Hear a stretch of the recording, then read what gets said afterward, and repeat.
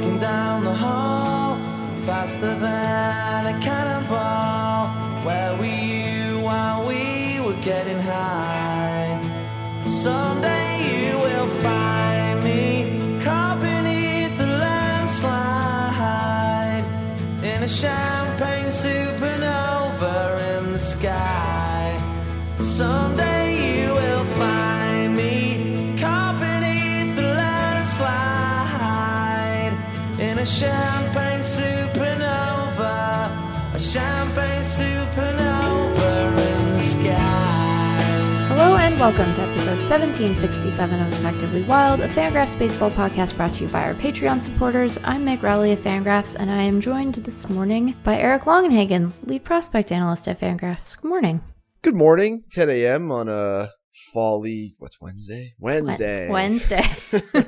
I wonder, now that the World Series has concluded and Major League Baseball is done for the year, if it will become easier or harder to remember what day of the week it is, because the rush of work and just all the craziness of October and the beginning part of November here often makes it hard to triangulate where one is in space and time. But I don't know that it'll get easier once we start lacking the daily events that might otherwise orient us. I think that the playoff schedule has a greater impact on you.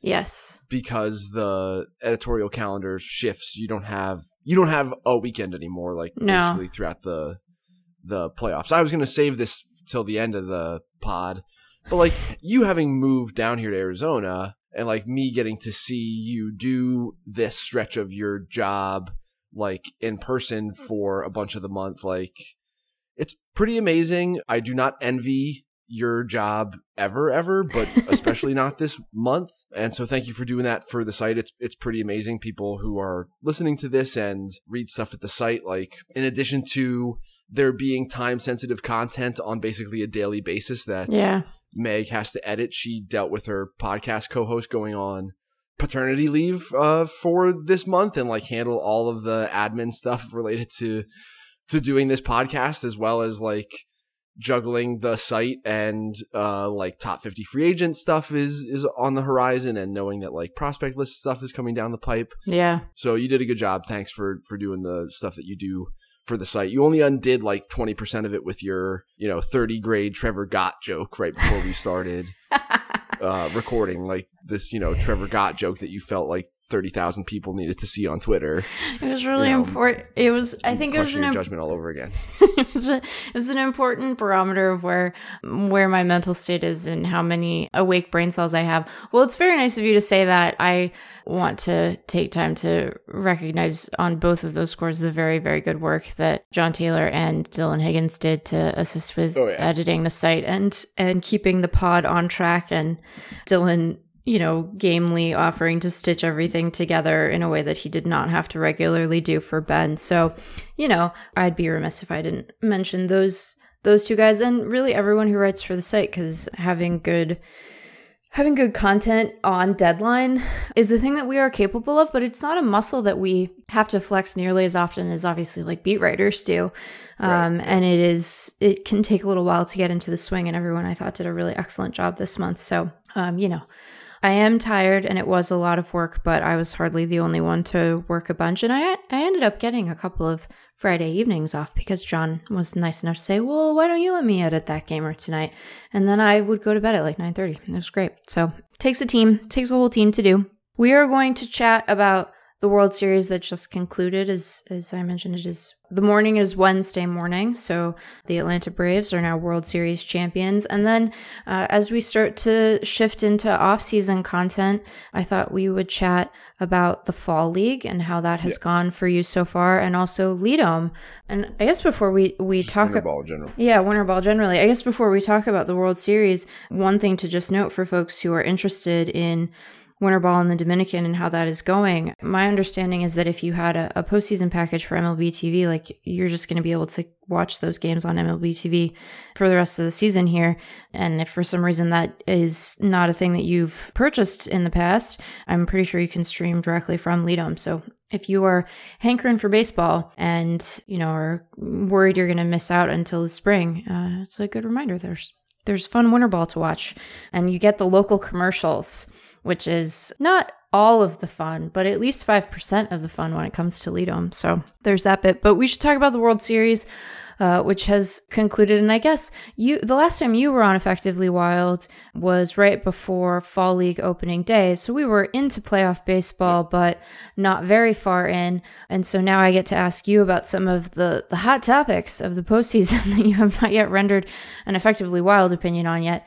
Anyhow, and I guess that we can start by having me ask how you thought both of these teams ended up managing a pretty unenviable starting pitching situation as they entered the World Series. The Astros were obviously without Lance McCullers, and Atlanta lost Charlie Morton to a broken leg in Game 1, so they were kind of having to stitch together a starting pitching offering, and I'm curious what grades you'd give them in terms of how well they did. Yeah, I think this is just the reality of postseason baseball generally, that we're likely to see pitcher usage akin to what we saw the last couple of years pretty consistently. I think there's a chance that obviously last year was super weird, given the stop and start and what that did to everyone's pitching. And then this year, coming off of a shortened season, the repercussions on the injury side that teams suffered during the course of the summer and then into the postseason, all that stuff maybe is at play in a special, unique way related to the couple seasons that we've just had back to back. But I tend to think that this is just the reality that we will see because of the quality of the offense in the postseason. You're just going to see Framber Valdez type guys have one dandy start and then the rest of the time have 3-inning outings. That's just part of the reality, is that the offenses are so good that you're likely to have attrition in terms of your pitcher's ability to deceive more quickly, and that this is just what it's going to be like. I don't know, everyone is just sort of put in the position that they are in. You can see, I think, that teams who had depth either because they targeted it in free agency or had the prospects to handle it, that's just how they backfilled behind Charlie Morton getting hurt and Lance McCullers getting hurt and Justin Verlander being hurt and Mike Soroka being hurt. It's not just a single month window that these teams are adjusting to the reality of pitchers, which is that they tend to get hurt and or perform poorly for no apparent reason, seemingly. So good on the Braves in addition to dealing with Morton. Ian Anderson was hurt for a pretty sizable chunk of the season, and his stuff is just not as good as it was before he was hurt. Huascar Ynoa went down in the playoffs too. The fact that Tucker Davidson just kind of got thrust into it, that Dylan Lee just kind of got thrust into it. None of it really worked. Those guys didn't do well, and the Braves still won anyway. So, on one hand, looking at the Braves as a champion makes me think that, in terms of the overall talent quality of the team, they're on the lower end of the spectrum of World Series teams. Yeah. But also they just won a World Series without their best player, which is pretty amazing. Right. So, there's, equal parts luck and skill that went into this. And it just is funny to me that the Braves are the team who kind of tried to throw things against the wall here at the end, and none of it really worked out. And yet it all kind of worked out in spite of that. So very bizarre. And I just think that what we see in terms of the way pitchers are getting used is just how it's going to be in the playoffs. The nature of your pitching staff changes entirely, much to the lament of, they're just people who are just yay, actual starters. And it's well, Framber Valdez is a real starter. Right. Who just, the opposing offense is just really good. It's the World Series. So they're very good. I don't know. Is this a thing that you guys have been talking about on the pod? I know that it's been a topic of discussion generally in the baseball discourse, seemingly. What is it that you think is at play here? Is it situational, or do you think that this is just the new normal, basically? Well, I think my take on it has been that, it would be bizarre if we were to see teams completely reverse course on sort of diminishing starter innings from the regular season in the postseason, where the stakes are a lot higher. You sort of have to get through. You have to play well to advance. And so your tolerance for kind of letting a guy sit out there and figure it out if he's giving up a bunch of runs is just going to be lower because you want to win a World Series. So I think it would be weird if we suddenly saw every postseason start feature a starter going 7 or 8 innings. But I do think that the situational factors you mentioned played a big role in the exact character of the innings distribution in this postseason. And I think that having concern over relievers taking a greater and greater share of innings in the regular season is one that, for aesthetic reasons, I think it's fine to sort of fret over. But I agree with you. I don't think that the postseason is necessarily the right yardstick to use when we're thinking about starting pitchers and sort of what their role is going to be going forward, because the game state is just really different. And a lot of these guys, especially like you look at the Dodgers, they had dudes who were throwing not only significantly more innings than they had thrown in 2020, obviously, but like career high numbers of innings, right? So even if 2020 had been a totally normal year, they still would have theoretically seen a huge spike in how many frames they were out there for. So I just think that stuff is useful to keep in mind. That doesn't mean that the sort of push and pull between starters and relievers is completely perfect or the way that we want it to be. And I have lamented sort of the diminished role of the starter because I just enjoy, if a guy is out there and he's throwing 7 dominant innings, that's really exciting. And those starts tend to be memorable, but leaving someone out there for 6 or 7 innings just to do it, if he doesn't look good, doesn't seem like, it seems like it's misunderstanding what about the 7 inning or 8 inning start is really compelling to people, right? It's a dominant performance. It's not just the number of innings. So I tend to not be overly fussed about postseason trends.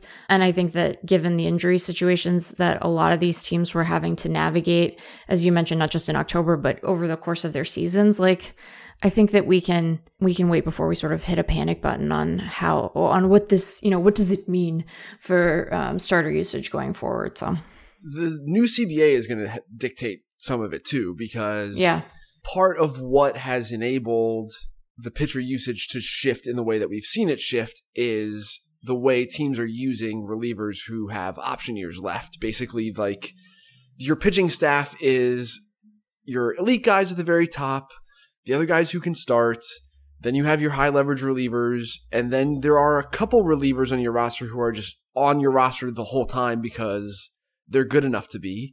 And then the very bottom of your pitching staff is option year relievers who are on your big league roster if they're fresh and then throwing back-to-back days and getting sent back down to AAA. Right. And because of the gains the player dev side has made with regard to pitcher development, there are just a lot of those guys around. There are just lots of guys throwing 96 who are just sort of in AAA a lot of the time. Yeah. Because they have option years left. And so whether the new CBA alters this aspect of roster construction will dictate what pitching is like. I know I have advocated in the past, and other folks who are sensitive to this stuff have advocated that expansion is a way of diluting the pitching population much more so than the hitter population, because now we're talking about 30 fresh arms at the big league level. You're taking the line at which big league quality pitcher is defined and dropping it 30 net arms, and really because of injuries probably 50 arms across the entire player population. And that might be good for what the game's aim is in terms of more balls in play and stuff like that. But we might talk about this more when we hit the fall league stuff, that there are repercussions to doing that at the minor league level related to all right, now you have 30 more arms per expansion team at each minor league level at which that line is also being redrawn. And maybe we don't have there's so much pitching and also not enough pitching at the same time. Right. It is easy to identify by data traits, what an interesting pitching prospect is, or how you grade someone's stuff is being done more automatically, but also like guys can't stay healthy. Yeah. And so like it is scarce, but also abundant at the same time. It's like there's a weird dynamic happening with the pitching in our game right now. And it's going to shift again because we're going to get robo-umps. Right. They're testing attacky baseball in the fall league. That's going to change stuff. Like even to my fingertips, the fall league baseball is different than the other baseballs that I come by during the course of like work life, basically. Right. And so like all of this stuff is just going to keep shifting. It's like nailing Jello to the wall. We're all going to be wrong about what we think about pitching because of stuff that's going to continue to shift, I think. Yeah, I think that there's a good chance. This is not the end. Yeah. I think what's going on in the playoffs right now. For sure. I think there's a very good chance that is true. Well, clearly it wasn't just pitchers. The Atlanta offense went off and the Astros offense continued sort of a team-wide slump. And, we can dissect each of these guys in turn, but I think one of the more interesting ones for me, and you and I have talked about this in the past, is what do you make of Jorge Soler, Eric? He's awesome. He's a flawed player whose flaws tend to dilute his overall output over the course of a season, but he is so talented that when there are certain players who I think when their talent is stress tested against other elite talent in a situation like a World Series, some of them just can't do it. Like and Jorge Soler has the type of talent where he can. So yeah, he's got, elite raw power. Yeah. Just to he's another one of those guys where he's just physically stands apart from most of the other players. Yeah. In a way that you shouldn't ignore, even though he's flawed. Yeah. So yeah, he made himself some money this October, I think. He has game-changing power. He's an elite, producer or anything like that because of the strikeout issues. Those are pretty likely to persist, I think, but also this guy's going to hit for power, relevant power for a very long time. I think you have to, at least the way I tend to do it, the guys who play forever tend to be the ones who are built like Jorge Soler, right? Who have athletic longevity, or the guys whose bodies look like Jorge Soler. So, I bet he gets a nice fat long-term deal in free agency. What he did this postseason doesn't hurt his chances, and the universal DH probably won't either. Right. He's interesting. I remember I wrote the DH blurbs for the positional power rankings, and you look at him and it's like, so in 2019, which was a juiced ball year, he hit 48 home runs, and then last year in the shortened season he hit 8, and his slug was down and his ISO was down pretty considerably from 2019. And so he was like this weird kind of bundle of facts because the raw power was sort of undeniable, but it wasn't manifesting in game. And so you looked at it and you were like, was 2019 just like a juiced ball mirage in terms of how this is going to translate to game power? And then the first half of the year with Kansas City, he was, he was struggling. Like he had like a 79 WRC plus, and then he got traded to Atlanta and was fantastic.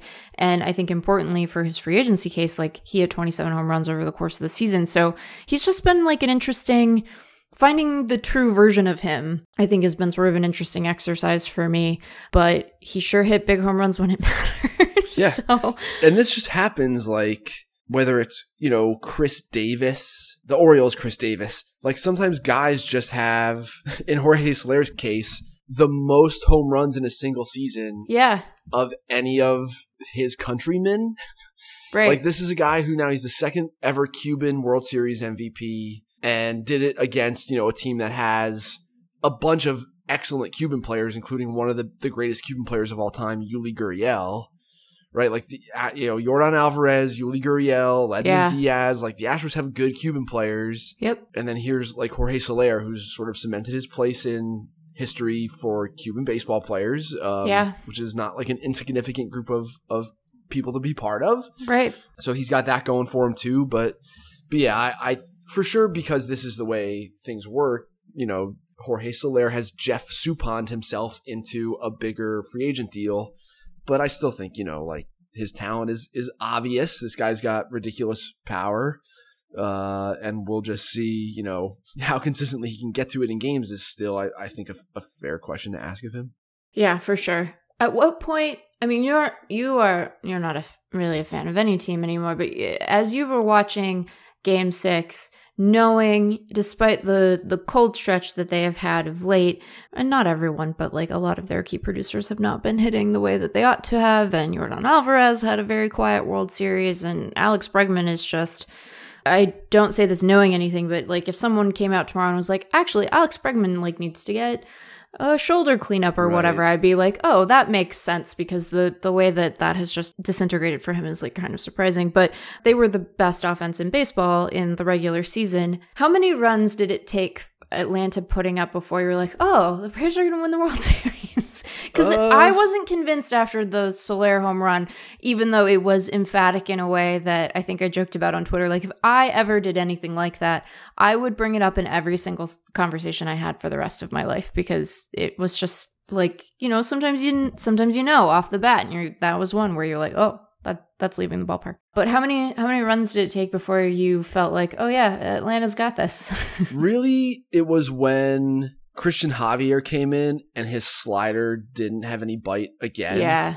That it was like, oh no, they're in trouble. Like Christian Javier's in the game in the 4th inning and his slider is not biting. That was when it was evident to me that like they were in real trouble, at least. Yeah, there have been those moments over the course of my life where you do just sort of know. Like, I was at Game 4 of the 2008 World Series, and Joe Blanton homered, and my buddy LeBar and I looked at each other and we're just like, they're going to win the World Series. Like, they had only taken a 3-run lead in Game 5 at that point, or Game 4 at that point, rather. There was just something about that moment that resonated and felt as though the Rays at that point were resigned to losing, and that is... really, like, it was the Swanson home run that was the repercussion of the Christian Javier slider not being good.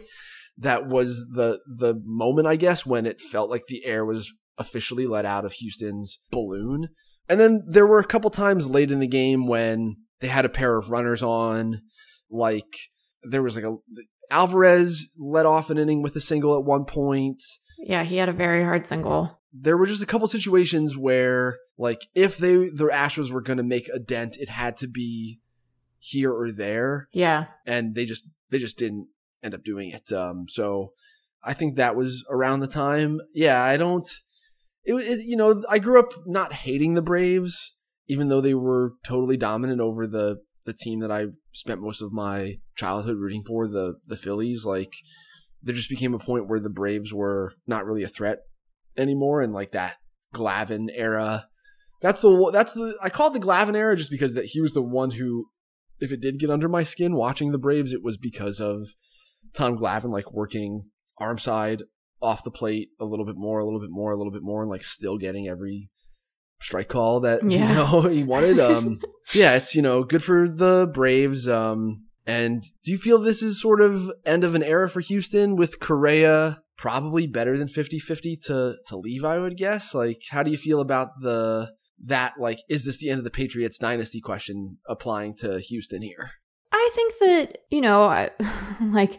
I think woe unto you if you sort of bet against the dev there, but yeah, it does feel like the conclusion of an era. I mean, I think that it will not feel complete. This chapter of Houston baseball will not feel as if it has come to a full conclusion until all of the members of the 2017 roster are gone, right? Because it would be weird to kind of not define this not only by their achievement, but by their scandal, right? And they're already down most of those guys. I think there were like 7 dudes from 2017 who were on the active roster this year. So I think that it'll have sort of a protracted sort of epilogue to it until all of those guys are gone. But it's hard to imagine them. It's certainly hard to imagine them being as good as they were this year without Correa, who was just so spectacular. That doesn't mean that they can't sign other guys or find replacements, but you look at that roster and you're like, they're going to be without Correa. I don't know how confident you feel going into the season with their starting pitching, which isn't to say that they don't have talented guys, but they don't have a ton of depth there. So yeah, I think that I could see them taking a meaningful step back. Now, does that mean that they're not going to be a postseason team? I don't know. I think that they can still do that. I think their biggest threat in the West is weirdly going to be Seattle. Yep. Oakland seems primed for a rebuild. It feels like that's part of why Bob Melvin was allowed to split, is that they're going to hard rebuild. There have been backfield rumors, just, word of mouth, scouts talking about Oakland leaning hard into a rebuild this offseason. That begun before the complex level ball was already done here. I was hearing that out of the mouths of scouts. And you're right, like Garrett Cole gone, Justin Verlander hurt, right? And yet, like, here was this group, right? So, yeah, I think that even if Correa splits, Jeremy Pena is a top 100 prospect. He probably plugs and plays as the everyday shortstop next year, and he's not Carlos Correa or anything, but he's a good player. Yeah, I think they need to figure out what is going on in center field. The three amigos of Jake Myers, Chas McCormick, and Jose Siri probably at the very least need some kind of help. If one of those three guys is like a platoon piece in center field, that seems okay. But there's not really anyone in the org right now who's short-term ready, so that's a thing that they need to address. And then, we'll see. Would it surprise me if one of Forrest Whitley or Jairo Solis was suddenly good in a relevant big league way next year in some capacity? No. So like they're filling from within with one of those guys potentially. Yeah. Very talented guys who have been hurt and or frustrating for most of their minor league careers now, especially recently. So yeah, it'll be fascinating to see what goes on. I assume they're going to pick up the Yuli Gurriel club option for $8 million. I would be shocked if they didn't. Yeah, it's such a reasonable amount of money for how good a player he is. And like that's the flip side of this, right? Like, yes, they're losing Correa, but like they'll still have Altuve, who had a very nice bounce back this year after just being god awful last year. Presumably Bregman is able to sort of sort himself out. They better hope he is, because this next year is the last year that they have of him before his contract escalates into the $30 million range. So the last 2 years of that deal are pretty expensive for them. Yeah. But he also, like we don't know what's going on, but presumably he won't play 2022 like he played the 2021 postseason. They'll still have Brantley. I agree that they'll pick up Gurriel's contract. So it's not like they don't have pieces. And then of course there's Tucker, who was just like spectacular this year, awesome. And they still have He and Alvarez are awesome. Right. Like Alvarez isn't even ARB eligible yet. Neither is Tucker. So, and they do have several members of that rotation returning, even if, I feel a little shaky about some of those guys. So it's not like this is a suddenly bad team. It's just less strong than it was, but it's November 3rd. So who knows what it ends up looking like when camp opens in hopefully February, knock on wood. Yeah. It's so much of the regular season is just about having the depth of pitching to withstand your injuries. Yep. And then the postseason is about having that upper echelon of pitching to be dominant against elite hitters. And I still think Houston is like they appear on paper to have that in the mix. Yeah. Yeah. So that's the situation with Houston. There'll be plenty of time for postmortem on both of these teams, but I guess we'd be remiss if we didn't note that there is the possibility that we have watched Freddie Freeman's last game in an Atlanta uniform, but I think you and I are of the opinion that this will probably get done at some point, even if it's not before whatever lockout and stoppage we might have in a month because of the CBA. I just can't imagine him not being in Atlanta, which doesn't mean that he won't test the waters and kind of see what deal is out there for him, but it would be pretty surprising to me if he doesn't end up, back on a couple year deal when it's all said and done. Yeah, I agree with you. I think that seems pretty likely. It's all speculation. It just is the vibe from all the good feels right now. I don't know, if we really had to sit and come up with teams who are a situational fit for a first baseman, who are motivated to pay one and also have a front office philosophy that, would pay an aging first baseman like this. We'd probably only be able to come up with a couple of feasible speculative candidates for that. So yeah. But yeah, the Braves do have a pretty sizable chunk of free agents in addition to Freeman and Soler. I think it's a mutual option with Jock Peterson. Yeah. Eddie Rosario comes off. So like basically all the platoony outfielders who they acquired are rolling off. Split. I don't think that we'll ever see Marcell Ozuna play baseball again. Yeah. So that's just like a permanent hole that they need to consider filling. Figure out. Yeah. Acuna coming back, I guess. I don't know what the timeline is going to be for that. If it'll be immediately to start next season, or if there's going to be some lag time off the top of my head that might already be known publicly, but I don't know exactly what it is. So like how Christian Pache and Drew Waters here progress could be particularly important for this team. Yeah. Christian Pache, the elite defensive center fielder with power and swing and miss issues that were just untenable this year. Like he just wasn't playable at the end of the year with the big league club. I think KG and I are really going to stay on him pretty heavy in terms of how we value him relative to the other prospects. Like we are still talking about a freshly 23-year-old elite defender in center field who has power. Like at the very least, we think this guy turns into like what Kevin Pillar has been during the course of his career. And that still plays most of the time in center field. So I still would count on Christian Pache to be a big league contributor in the short term, probably next year for a Braves team that was playing Adam Duvall in center field towards the end. And then Drew Waters, I'm less confident in just because his approach is so terrible, but it's another like ultra toolsy switch hitting 23-year-old outfielder with, a pretty strong minor league performance track record of just an approach issue that we see as potentially bust causing. So, but yeah, like Chris Martin was like maybe the best strike throwing reliever in baseball, also a free agent. And then it's, a bunch of complimentary pieces. Drew Smiley, who 8 innings, Jesse Chavez, 8 innings, Ari Adrianza, Tanner Roark. Right. Ari Adrianza will be interesting too because he was helpful at the beginning of the year for them.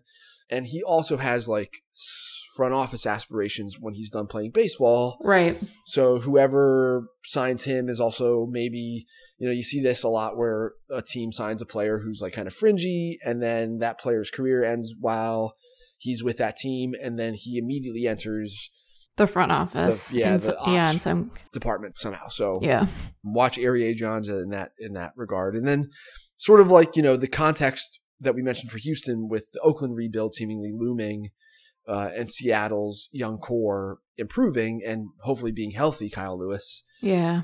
Well, how do you think the NL East looks for this team next year? I feel like it's for our health to like not try to guess, but because every year out the Mets and the Phillies, right. I mean, like at some point, for instance, like the Mets will hire a president of baseball ops.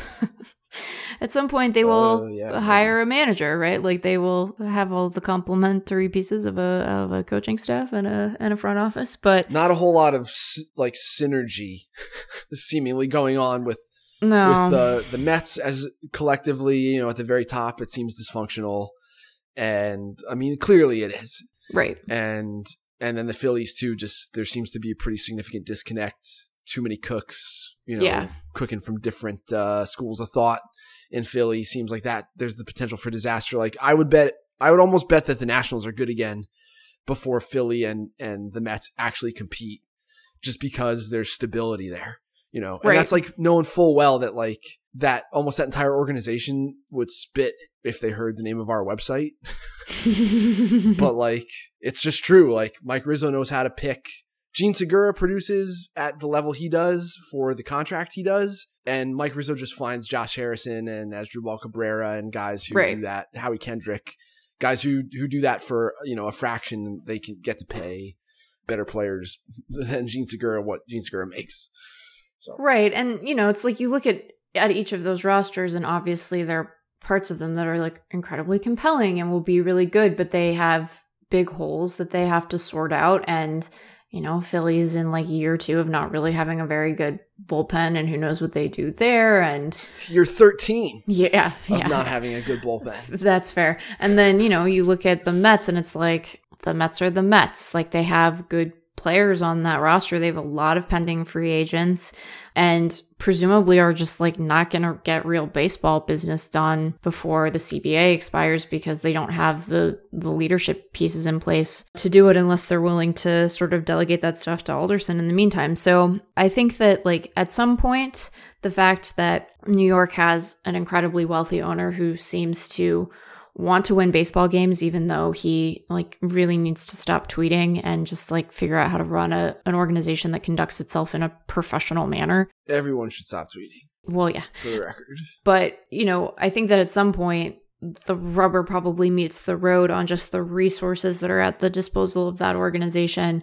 But like you need to have players who can execute on that, and you need to have like a front office and a coaching staff that can kind of get the best out of your guys, and we'll sort of believe it when we see it when it comes to New York. So I think that Atlanta's in a good spot, particularly if they bring Freeman back and Acuna manages to be healthy, if not for opening day, then early in the season.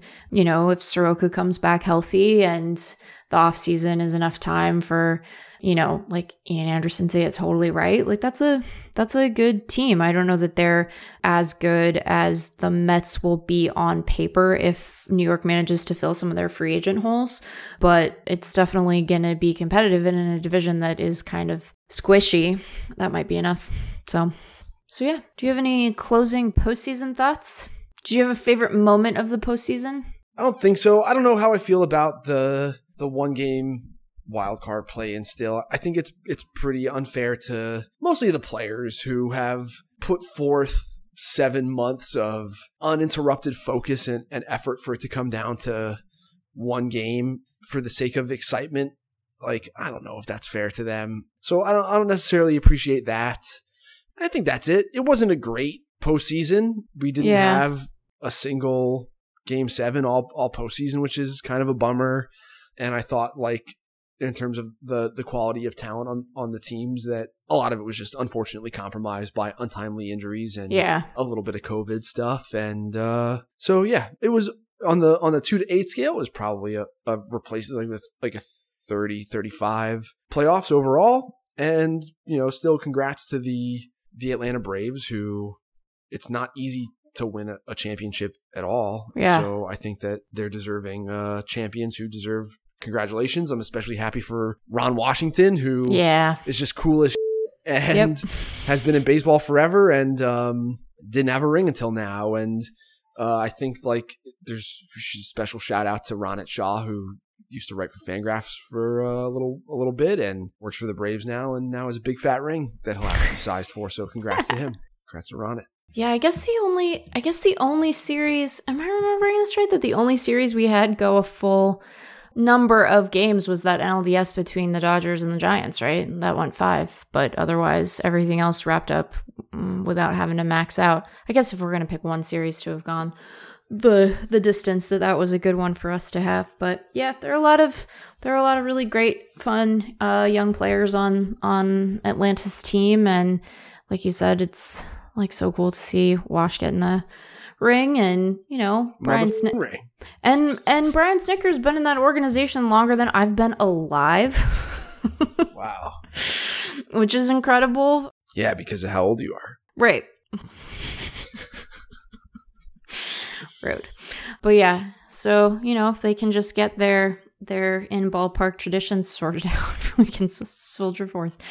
But yeah, that was the 2021 season. I can't believe it's over. It's also hard to believe it has even begun. So I don't know. Time doesn't mean anything. I don't know how to help people with the time thing anymore. It's just I don't following either. time, and so I don't know. My clock my internal clock seems okay. Other people seem to be struggling with the internal clock. Yeah, I think that part of it is this will have been my first full year in Arizona. Gosh, next week, I guess. And it has been very nice to have so much sun after really struggling with winters in the Northwest the last couple of years. But it does lead to some like seasonal disorientation, particularly when Target insists on going from Halloween to Christmas before the month of October is even over. So I think some of it is probably that for me. Yeah, what's with the big box stores not catering to procrastinators. Like some of us only think to care about like filling in their Halloween decoration holes. There's a garbage truck going by my house, like closer to the day. Yeah. So to show up at Target and see Christmas trees is, I agree with you. There's something about that I was like, it's 89 degrees today. So yeah. And I think that, I'm sure that there is, as we continue to muddle through like global supply chain issues, that perhaps that has something to do with it. I don't know. But anyway,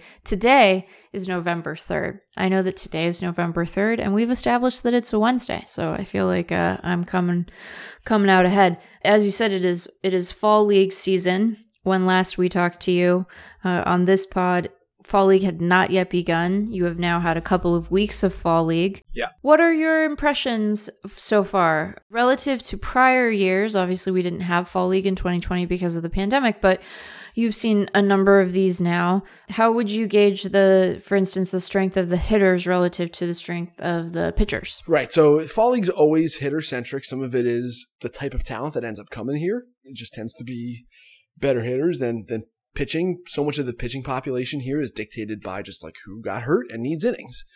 And the level of pitcher that is here this year is definitely lower than even the typical one on average. And so like you and I went to a game together earlier this week. Yeah. And we watched like 27 walks or something like that. Like, it was a lot of walks. Like I think one of the teams walked 15 guys or something like that.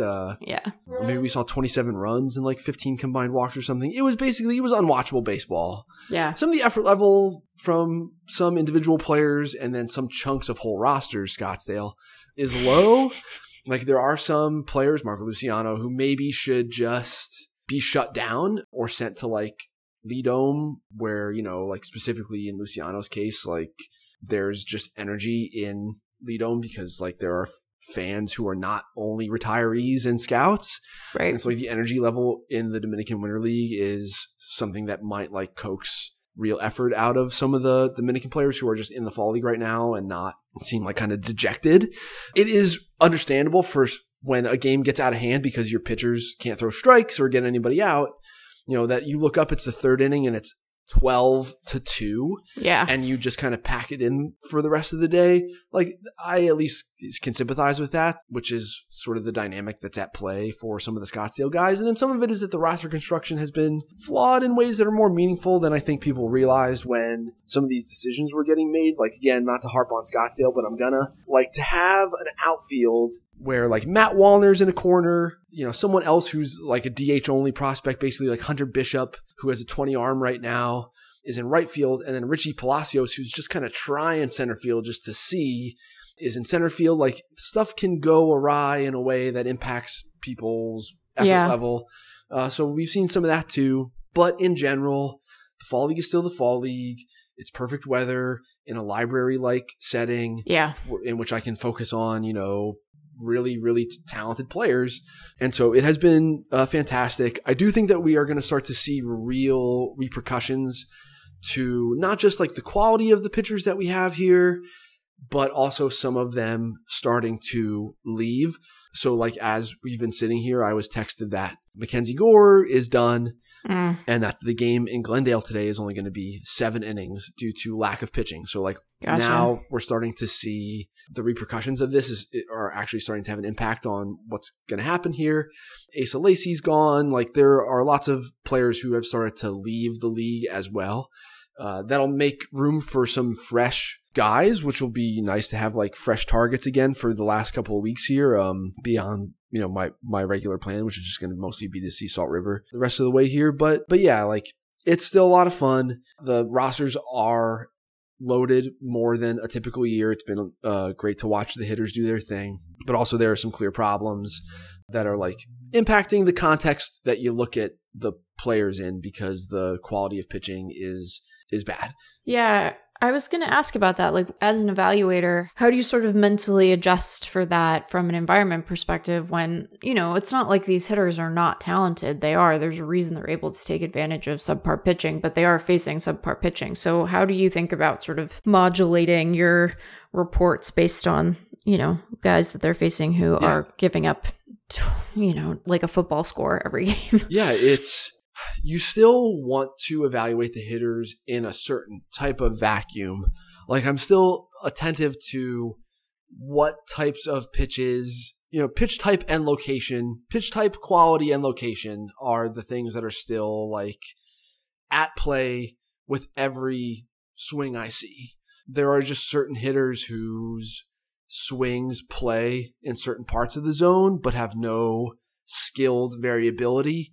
And so they will like run into mediocre stuff. And then there are some guys who like hit the ball, who hunt the baseball in a way that is like more varied and skillful around the hitting zone.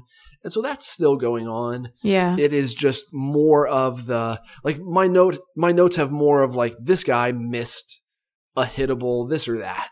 Because there are just more hittable this or that in the fall league this year. So got it. If anything, like some of the hitters who can't take advantage of the fact that the pitching is bad, or like, Yoelqui Cespedes with the White Sox I couldn't even tell you what his batting line is out here, but he still is just swinging basically at everything. Yeah. Even though the pitchers here are having issues throwing strikes. And so he still has like obvious raw power, but the fact that he hasn't made an adjustment, even though it's clear that in this league against these types of pitchers, like you probably should, like he hasn't made that adjustment. And so there are individual players who that's the case where they have, some hitters are just kind of standing there and waiting to do their thing. Cooper Hummel walked 3 times yesterday and Hunter Bishop walked twice. Like that's probably how it should be. If you're a discerning hitter, you're probably going to walk a ton this fall. So, and then I also think that the elevation, not just the elevation that we have here in Phoenix, which Chase Field is the second highest elevation after Coors, but the way the weather shifted here after the monsoon season, where there's no humidity in the air anymore, the barometric pressure has changed. I think that as the seasons started to shift here and we started to really turn toward fall, winter weather-wise, which we have, even though it's going to be like 88 today, you and I like felt weird for a couple days. Yeah. Like we both didn't, like our bodies just felt weird around the same time. And I think that has to do with like the barometric pressure in the valley really shifting. And I think that's also been very friendly to like the way the baseball doesn't move for pitchers and then just flies for the hitters. Like Scottsdale Stadium is 430 feet to dead center field. And I've still watched guys who it's pretty surprising that they could do it, like almost put balls out to dead center in Scottsdale, or like hit, opposite field home runs to the gap at like Salt River Fields. Like that takes a lot of juice to typically do that. And guys who like don't have that kind of visible power are doing that kind of thing this fall too. And I think it's got something to do with the weather. Yeah. We talked about some of the pitchers who have not necessarily done the best and, our concern over Cespedes' bat persists. But has there been anyone who's been a pleasant surprise to you, either because he looks different than the last time you saw him, or are there any guys who this is really your first like extended good look at them? I think that like the Rays third base prospect Curtis Mead, who they got from the Phillies in what at the time was like a small deal for a lefty reliever that was just not going to pitch for the Rays in the big leagues. He just wasn't quite good enough, and the Phillies needed all of the upper level depth that they could get. They traded Curtis Mead, this teenage Australian kid, to the Rays 2 summers ago. And then Mead had a gigantic 2021 season. And I thought he got, a courtesy model duping promotion to AAA at the end of the year. But he has come here and he's not a complete player yet, but he is kind of freaky in some ways. He plays defense at third base as if he grew up not watching anyone play third base. Like he just sort of does it in a way that is unique to him. Interesting. And it's not ugly. Sometimes it is. Sometimes it's very balletic and special. Like some of the plays he makes, you would not expect a guy who at other times just has issues throwing the ball accurately to first base, like to make. So because we're talking about like a 20-year-old Australian kid with a weird baseball background, I'm not really sure how to project in the abstract on a player like this. Yeah. He's got like a weird type of athleticism. he also has like a potbelly thing going on, and he's only 20, but like he really can't make good strong throws to first base all the time, and then sometimes he'll make like these gorgeous acrobatic plays. Like it is weird. Yeah. And then offensively, he's a little too aggressive in terms of what he's swinging at. But again, like 20-year-old Australian kid, right, is their late coming adjustment in this regard. Right. From a bat speed and like swing athleticism perspective, he's plus, like just way more athletic swing than most of the other guys here in the league. So I think that, on the top 100, there are just, checkpoints along the 100 where certain types of players tend to fall. And one of them is like close to 75th overall, typically will be where there are a bunch of like boomer bust type guys who are either far away from the big leagues or have like a red flag. And so like Drew Waters has been that type of guy for us in the past, like guys who have like, a gigantic approach flaw or whatever it may be. And so maybe this guy belongs in that group. Yeah. Because just from like a swing athleticism standpoint, what the power is going to look like, again, like he's only 20. I don't know what's going on with this kid's bod, but like, I think there's pretty good chance that like he gets sorted out and he just has a typical big leaguer's physicality at some point. And if that's the case, then, this guy's got a chance to be an impact player for the Rays, who they just stole from Philly. So he's definitely one of them. And here I will point out, and I'll link to this in the show notes, that Mead spoke with David Laurila, I think at the sort of near the tail end of the minor league season, and talked about sort of the transition for him from Australia to the States and what that experience has been like. So it's a good read. I'll link to it so folks can check it out, because unsurprisingly, Laurila had a good conversation with a player. So then the other guys like Lars Nootbaar with the Cardinals. Again, the context here is important. So Curtis Mead's a 20-year-old Australian kid who's mostly spent his life in the low minors. Yeah. Lars Nootbaar was facing pitching in the middle of a playoff race for the month and a half leading up to his assignment to the Fall League. And so, but like Lars Nootbaar, also he is really hitting. His profile is pretty favorable. It's, plus arm in right field, lefty stick with power. And it's not always sexy like he took his best swing and that's him hitting for power. It's like ugly, ass out, fooled a little bit, but is just like getting the barrel to the baseball anyway and driving it with power based on his strength. And I think that there's real utility there. Like he's at least going to be the larger half of a corner outfield platoon for the Cardinals next year. And for the foreseeable future, he might be a low variance 50 type guy for the top 100 as well, just because there's such high probability utility in terms of like him playing in the big leagues and soon. Joey Wiemer with the Brewers is another one where it's like, this guy's kind of a freak. Mm-hmm. And I think I would probably just take him over Garrett Mitchell, who was the first round pick in the same draft as Wiemer a couple years ago. Like he's just that kind of freaky in terms of his level of power and athleticism and arm strength. And then Nelson Velasquez with the Cubs, who, when I've seen a lot of Nelly Velasquez because the Cubs facility is 5 miles from the house. And for the longest time, it was just, here's a right fielder who's got a high risk, body projection, might end up as a DH, and he's got a 3 approach, and he's improved his conditioning pretty significantly. He's in the best shape I've ever seen him in.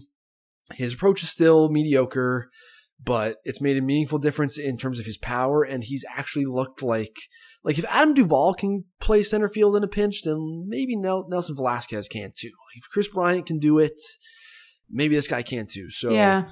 Velasquez was towards the very, very bottom of the Cubs list last offseason, and he's probably made a significant move from like the 35 plus tier, which is, hey, this guy's got power, it's a flyer, to this guy's got likely big league utility as a power hitting something outfielder, probably not like a lock everyday guy, but a real contributor. So he's one that stood out to me too, who I did not expect to see Nelson Velasquez look as good as he has. So that's the Fall League. But as we said, that is not the only... What are you trying to get out of Fall League? We've got a couple weeks left. Fangraphs people are going to come down here. Yeah. And we'll get to see them and do some Fall League games with them. But like, you've got your season credential. What's your goal for the next couple of weeks? Well, it's always useful for me. I mean, clearly, like, I'm not evaluating them in the same way that you are, but it is useful for me to see guys who are going to end up scattered throughout our prospect list in the top 100, to have some kind of a context for them as players before I edit words about them. So that makes me feel like I have a better handle on things and can be more useful to you and KG and Tess and Brendan when the time comes. So there's that part of it. I think that I find the aesthetic and atmosphere of Fall League to be really pleasant and interesting, to the point of wanting to potentially write about that, either in an article or in longer form. So I'm hoping to do a bit of reporting there to have actual quotes rather than just my dumb observations. But I'm also just excited to like get to sit and watch baseball quietly out of my house. Yeah, get out of the house. in the next little while, because this is a very homebound kind of month for me. And so now that October is concluded and the postseason is done, like obviously there's still a Fangraphs in the off season, even with an uncertain labor environment and no playoff baseball to be had. But the schedule becomes more flexible, and it does allow me to get out to the park and see guys and kind of take it all in. So that's what I'm kind of hoping to do over the next couple of weeks. And then it will be done far faster than anyone is really prepared for. Yep. And when that happens, all we will have is Leadom. I mean, that won't be all we have, but we will have Leadom as a good way to sort of sate the baseball desire. And so you mentioned like the atmosphere is obviously quite different in Leadom than it is in the Fall League. The purpose of the league is different. I don't know how much Leadom you've really had occasion to watch thus far, but are there any high priority evaluations among the Leadom rosters that you're keen on? Yeah, so it's definitely not as prospect heavy as it was a year ago, which makes sense because we didn't have a 2021 minor league season. So teams were itching to find someone who, like, a place for these guys to play basically last year in a way that is different than this year. But yeah, folks, like, if folks want to keep watching baseball this offseason, I know there are only a couple Fall League games that are going to be streamed. Yeah. It is probably more cost effective for MLB to outsource the television production aspect of this stuff to like the TV stations in the Dominican Republic that are already broadcasting these games. And so like last year, there was a specific Dominican Republic sports app that you could like download to watch the games through for like a one-time, 24-hour fee or whatever. But now if you just have MLB TV, you can watch them. And so like, while you probably do some of the Puerto Rican Winter League games too. Yeah. And maybe some of the Venezuelan ones. Like I know just from looking that a lot of that stuff has a tendency to pop up on YouTube somewhere. And so folks, who like to watch prospects should try to continue to do it. There are ways of doing it. The Australian Baseball League, this was canceled because of COVID stuff. Yeah. Like their country did so well with COVID stuff out of the gate that they had fans. They were like the only league with fans last year, and now like have regressed to the point where they had to cancel the whole league. So there are only 6 Leadom teams. They started play on October 27th. So if you're like me and have a pathological need to like have a comprehensive understanding of things, you're not too late here. You can still hop in before things get out of control. On the rosters, like there's Licey, Tigres de Licey, Hanley Ramirez is actually on this team. And then there are some names, some prospecting names from years past where, you've got like Dawel Lugo and Michael De Leon and, Anderson Tejeda, who's kind of rapidly falling off of that list. So you'll see like names from prospects of yesteryear, basically, who likely didn't pan out, which is part of why they're playing a significant role in the Dominican Winter League. Then, like Ronnie Mauricio, who's a top 50 prospect entering the offseason. Mets was hitting shortstop. He's playing for Licey as well, and he's started the year out the gate pretty hot, so the chances are he will continue to play for them. The managers in Leadom tend to have a pretty quick hook with players, especially the young players. If they're not producing over a pretty short window of time, they have a tendency to take them and bench them. So the fact that Ronnie Mauricio hit a home run on opening night is pretty good for his chances of continuing to play. Yeah. Vinny Pasquantino with the Royals. He's a first baseman. You do have gringos who get sent down to the DR to play. I forget what the roster rules are around foreign players, but there are guys who go down. So Pasquantino had a pretty good year with the Royals. He's a high priority look for me in the DR just to see how he performs against a less stuff heavy, but a more polished group of pitchers in terms of like pitch execution. He's off to kind of a rough start, so there's a real chance, especially with like the foreign players, sometimes they just end up kind of packing it up and literally going home. Anderson Tejeda, as I mentioned, is still with Licey. He's the one like kind of fighting with Ronnie Mauricio for infield reps. I've kind of moved on from Anderson Tejeda at this point. I just think he's not going to hit at all. But, like if he's going to be playing in a Lidom game, I'm going to watch him. Christopher Morel, the Cubs prospect. His brother's also a Cubs prospect, Rafael Morel. Christopher Morel's really athletic, has big power, questionable approach, probably going to play mostly third base, is more in like that contributor bucket than a likely everyday guy. He's on Aguilas Cibaeñas, Eric Falia, John Nagowski, Leody Taveras, Orlando Calixte used to be an interesting Royals prospect. Those guys are on Aguilas, Escogido. They're just folks should look at the rosters and cross-reference them with the board. Albert Pujols is playing in the league. Like you do have your veterans who get down there. Probably towards the end of the season, you'll see more guys added to the rosters. Last year we had Fernando Tatis and Robinson Cano come back to kind of tune up for spring training, while Estrellas Orientales were in the middle of their like playoff chase for Lidom. And then you have the Caribbean series after the Dominican Winter League and all the other Caribbean Winter Leagues are through, where the best rosters from each of the leagues like play one another in the Caribbean series, which is also worth everyone's time. So there are lots of good players down there who, the culture of baseball down there is cool. And as much as I love Fall League, the contrast in energy between what's going on here and what is evident now that fans are allowed back in the Dominican ballparks after they weren't last season is pretty evident. And I think, it's a lot of fun to watch, and it's just free to most of you listening to this who are probably dorky enough that you have MLB TV. So folks should cut that on. It's, 7 p.m. Eastern, like most days are when you'll have your start times go, and you just have access to all 3 games. You can check the lineups via the team's Twitter accounts and see where the relevant prospects are, and then head there, and it's a good time. Yeah, it's a really, I don't know, last year when we had such sort of limited baseball here in the States and no fall league, and my ability to sort of keep the hours necessary to watch the KBO was limited. It was just very nice to have Lidom and see guys. It's a really fun. I think it's a really fun mix of folks who are looking for baseball to watch, because you have young prospects who you're going to see in the big leagues. And so if you're seeing it through the lens of being mostly a fan of Major League Baseball teams, there's something for you there. You're going to remember some guys because there are definitely dudes who extend their careers down there. And then there are a bunch of players who have had really long and storied Lidom careers who might be new to you, but who have been important to baseball in the Dominican Republic for a long time. So it's just a really nice mix of players. And I think there's something there for everyone, depending on what excites you the most about baseball. So it's really nice to have.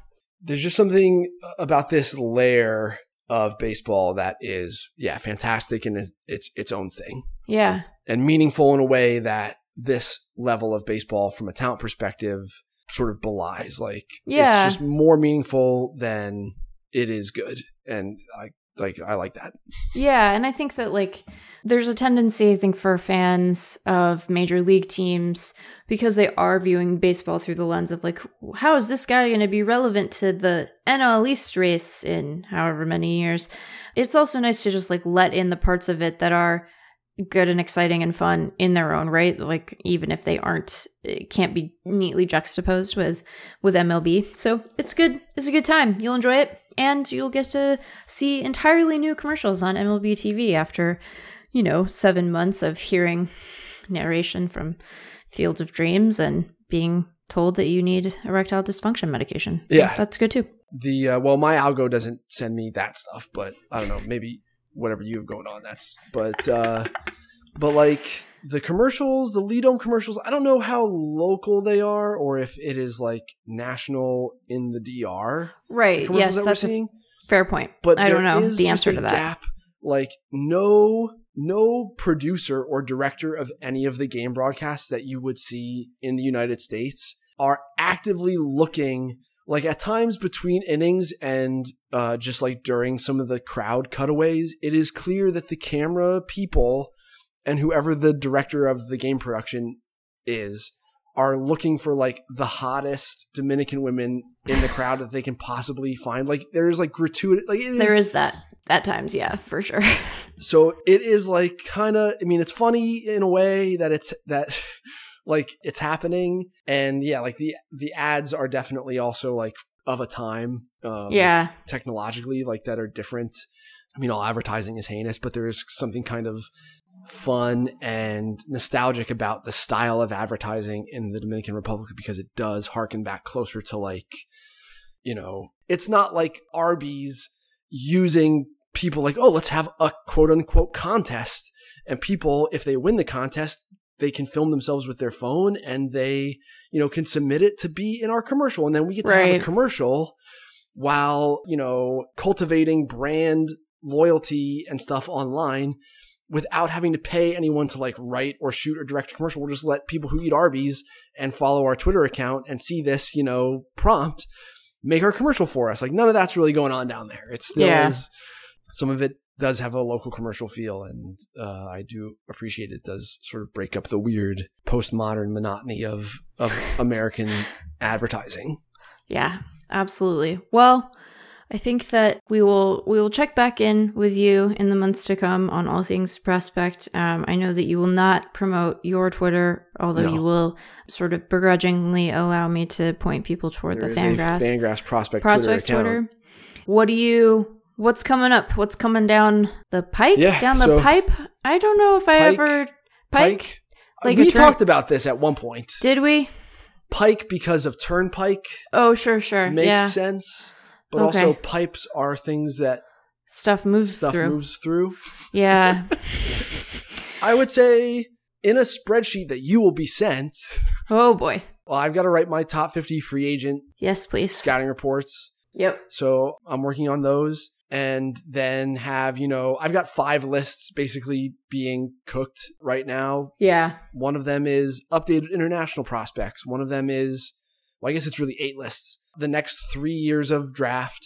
And then the Angels, Cubs, and A's will be the first team lists released over the coming weeks. Once, you know, you and I have to talk about like what your life is like here with top 50 free agents and whatever other big time offseason stuff you have in the next like 10 days. But I would imagine at the end of that timeline is when these lists will start to roll out. Yep. It is upon us. The list time is here. It's very exciting. We love lists. They keep us busy. They'll keep us warm through the long off-season months that may feature a work stoppage. So, you know, we're pro list. At Fangraphs.com. The readers seem to be pro list, which is what's important. Well, they wanna know about the young men who will come to define their hopes and dreams as fans. So it's weighty stuff. Eric, thanks so much for taking the time to pod with me today. See you, Meg. That'll do it for today. You can support Effectively Wild on Patreon by going to patreon.com/effectivelywild. The following 5 listeners have already signed up and pledged some small monthly amount to help keep the podcast going, keep us ad-free, and get access to a few special perks. Liz Pinella, Casey Shankland, Nathan Wamser, Jeremy Bernfeld, and Matt Thompson. Thanks so much. You can join our Facebook group at facebook.com/group/effectivelywild, and you can rate, review, and subscribe to the podcast on iTunes and other podcast platforms. Keep your questions and comments for us coming via email at podcast@fangraphs.com or via the Patreon messaging system if you're a supporter. Thanks to Dylan Higgins for his editing assistance. I'll be back later this week. Until then, be well. Time, see what's become of me. While I looked around for my possibilities, I was so hard to please.